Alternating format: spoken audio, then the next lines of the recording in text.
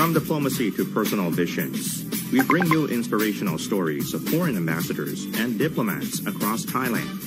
Here on Radio Thailand FM 88. This is The Ambassador.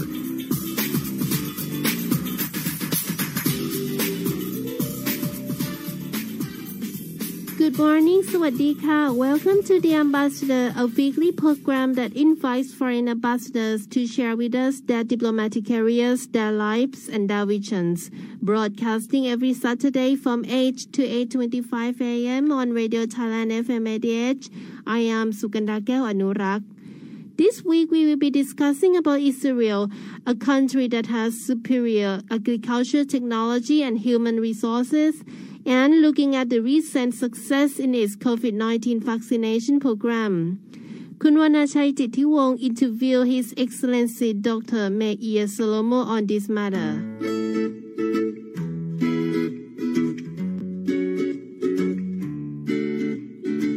This has been a good opportunity for us to visit the Embassy of Israel. But first of all, can you introduce Israel today? Well, Israel is a pretty small country. We're only 8.5 million people and 22,000 square kilometers. So comparing to Thailand, quite a small country. And also we don't have that many natural resources. But I think what is really typical to Israel is that because of the fact that we don't have natural resources, the only resource that we have, we use very much, which is the human resource. Yeah. To a large extent, in the last 20 years, the economy of Israel has been an innovation-based economy. We are mainly, half of the Israeli export is IT, and none of it is products. All of it is software or algorithms or whatever. None of it is manufacturing. All of it has to do with the software part of the IT. Israel is very well-known place for the multinationals to put R&D, research and development centers. Almost every big company in the IT, Google, Microsoft, Intel, has a large presence in Israel. A lot of Israeli companies are being bought by multinationals because of the R&D, because of the research and development. So that's the most typical thing, I think, about Israel economy. We used to be very famous and still are for the agriculture part of Israel. In 1948, when Israel was re-established, 1/3 of the population used to work in agriculture, 33%. Nowadays, less than 3% work in agriculture, but the output is even more than it used to be. Interesting. And the reason is that the technology has enabled us to do all that. I mean, just to mention a few things like drop irrigation that is famous in the world, and desalination, which is Israeli technology. So we are the technology has enabled us to move from large workforce that was in agriculture to a very small workforce, but still produce a lot. We export a lot of agricultural products, like Thailand does. And I think Thailand is going on the same pathway, more or less, of reducing the number of people working in agriculture. We will probably be there also in a few years. And we are happy, of course, to collaborate with Thailand on both sectors, on agriculture and the IT. Thailand 4.0, the EEC, we are very interested to work with Thailand on these issues. It's interesting you mentioned the agricultural sectors of Israel. This is something that we have in common, the importance of this sector. But what is different is that a huge proportion of workforce in Thailand can produce only small productivity. In comparison with Israel, productivity is key now. And how much do you think the technology and innovation from Israel can be valuable for not only Thailand but for many other countries that has the agricultural sector as the main driving force? Well, I think technology is probably the most important factor in order to be more productive and also cheaper, because employing people is usually very costly. So if you can put technology instead of people, it becomes cheaper, and it also becomes more productive. So I think Thailand is pretty much on the same route like Israel did in introducing technology into the agriculture sector. I know that because we have quite a few Israeli companies that are working with Thai counterparts exactly in this area of putting more technology into it. I should mention that we also have every year we have 25,000 Thais working in agriculture in Israel. And while working there, they also learn the Israeli how to, it's a hands-on experience with how to use Israeli technology in agriculture. So they come back here, the messengers of you have already this pool of people who knows how to actually apply and do this. So that's another important thing that I hope Thailand will take advantage of, because this agreement has been in place about 10 years. That means that you have around 500,000 Thais that actually worked in Israel and know how to use Israeli technology. And when they come back here, that's a valuable asset for Thailand. So this is only one of the ways that, but I'm sure Thailand is on the way to do the same thing that we do. One major technology from Israel is the innovation to cope with drought situation in agriculture and water management, which is something that Thailand needs. Can Thai people adopt Israel technology in this sector? Well, basically there are two main things that, because we in Israel had also a very, very severe problem with water. We simply didn't have enough water. That was the simple thing. We had one small lake in the north of the country, and that was, except of the rains that come every now and then, that was all the water we had. So we had to come up with something. And we came up with two things that I can share with you. One is, of course, desalination. Israeli technology has helped to put huge desalination projects in Israel. So actually, as much water as you have in the sea, you can have water to either to drink or for agricultural use. So nowadays we don't have any problem with lack of water. It's only a question of the economic price, how much money. But this is the technology makes also production very cheap. So we replaced a lot of it by desalination. The other thing we did is what we call reclaiming breakage water. So all the sewage water is being treated, and actually Israel is number one in the world in breakage water.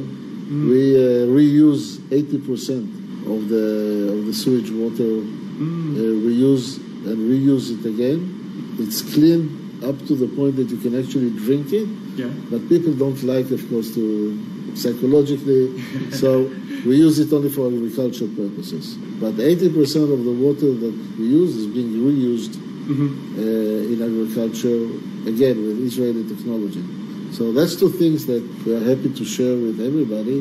And by now there's a lot of countries that have desalination, Israeli technology desalination projects, and of course the breakage water.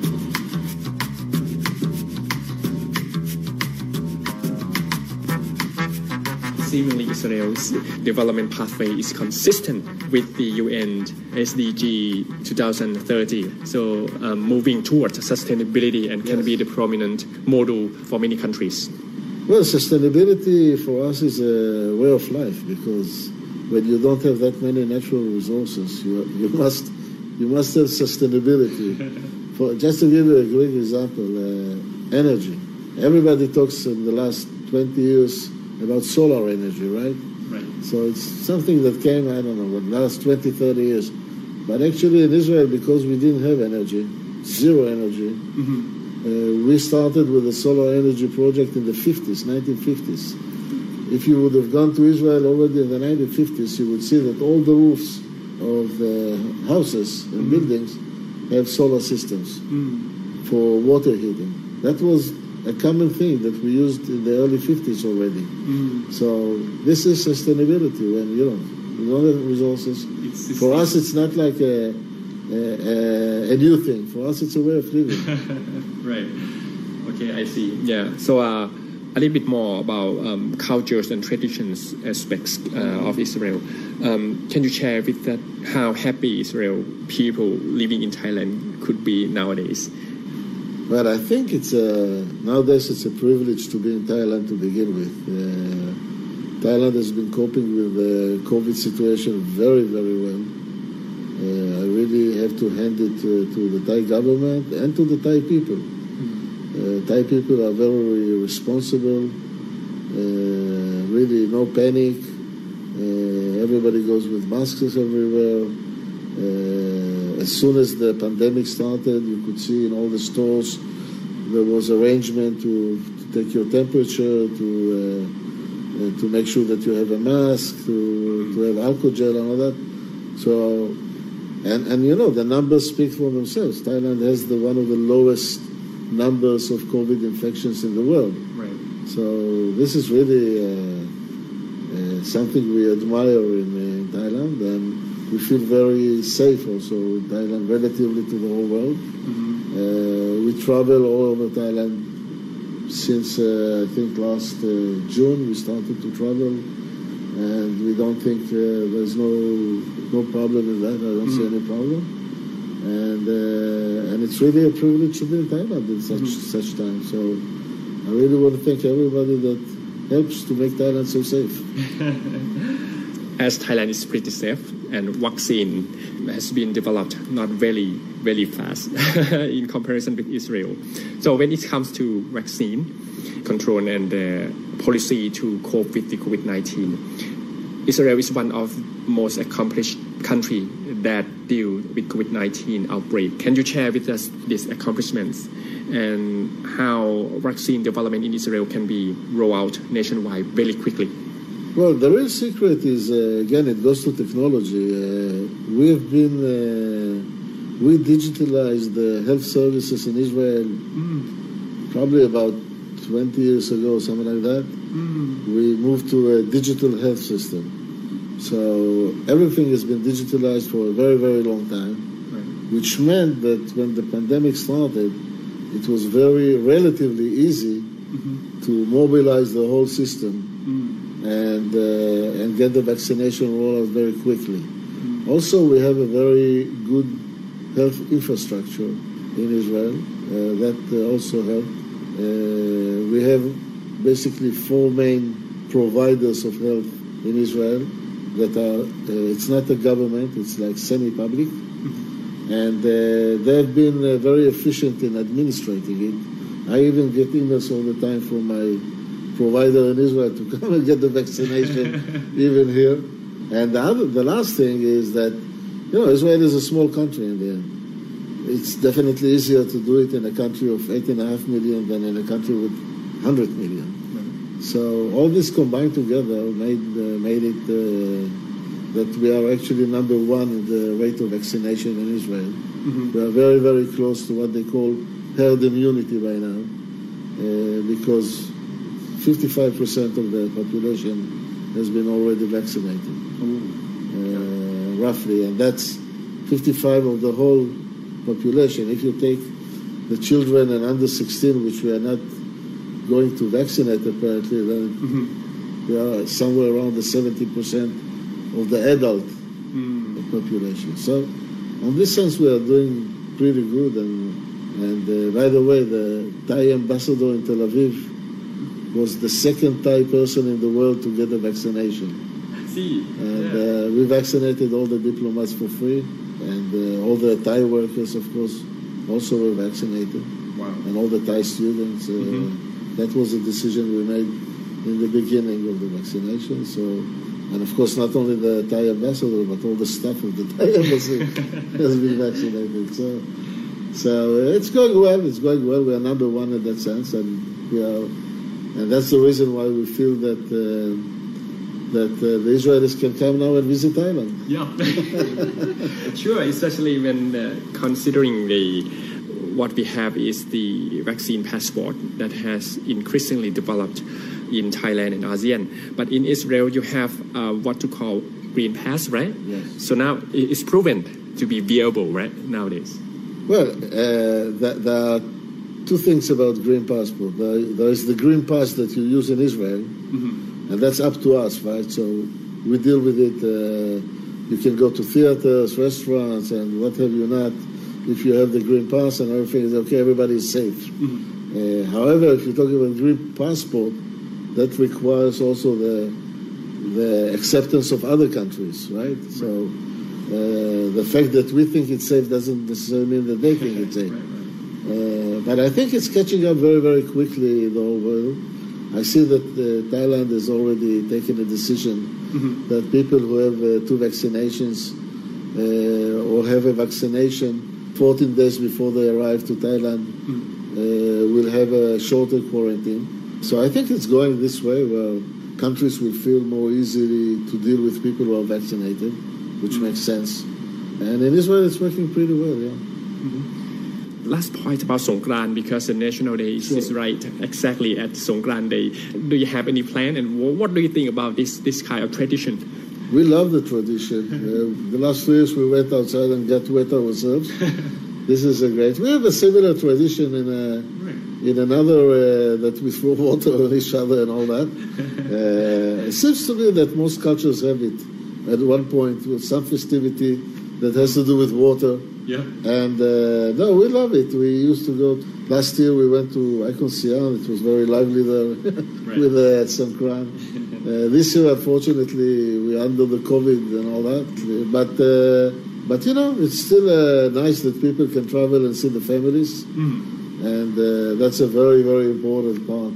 In Israel, we have the same. The New Year in Israel, which is on a different date, is also an opportunity for everybody to be with the families. Yeah, it's a great. And you know, I think this year we'll just stay at home. I don't think we're going to go somewhere because luckily I think there will be a lot of domestic tourism in Songkran.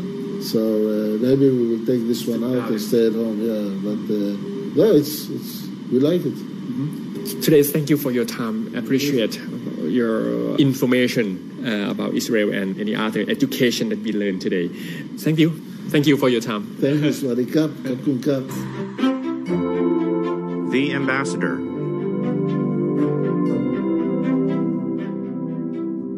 Having relied on Jewish wisdom and spirits for 1,000 years, Israel has successfully developed technology, managerial capacity, and infrastructure necessary to overcome hardship in a sustainable way, offering inspiration to the rest of the world.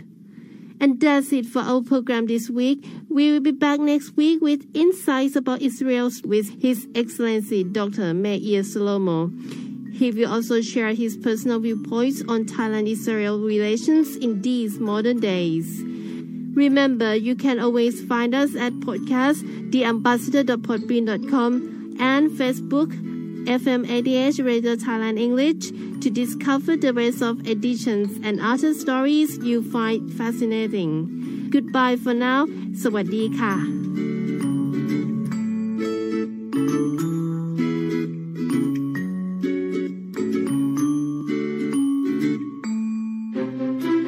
Bangkok's one and only all-English news and music station, Radio Thailand FM 88.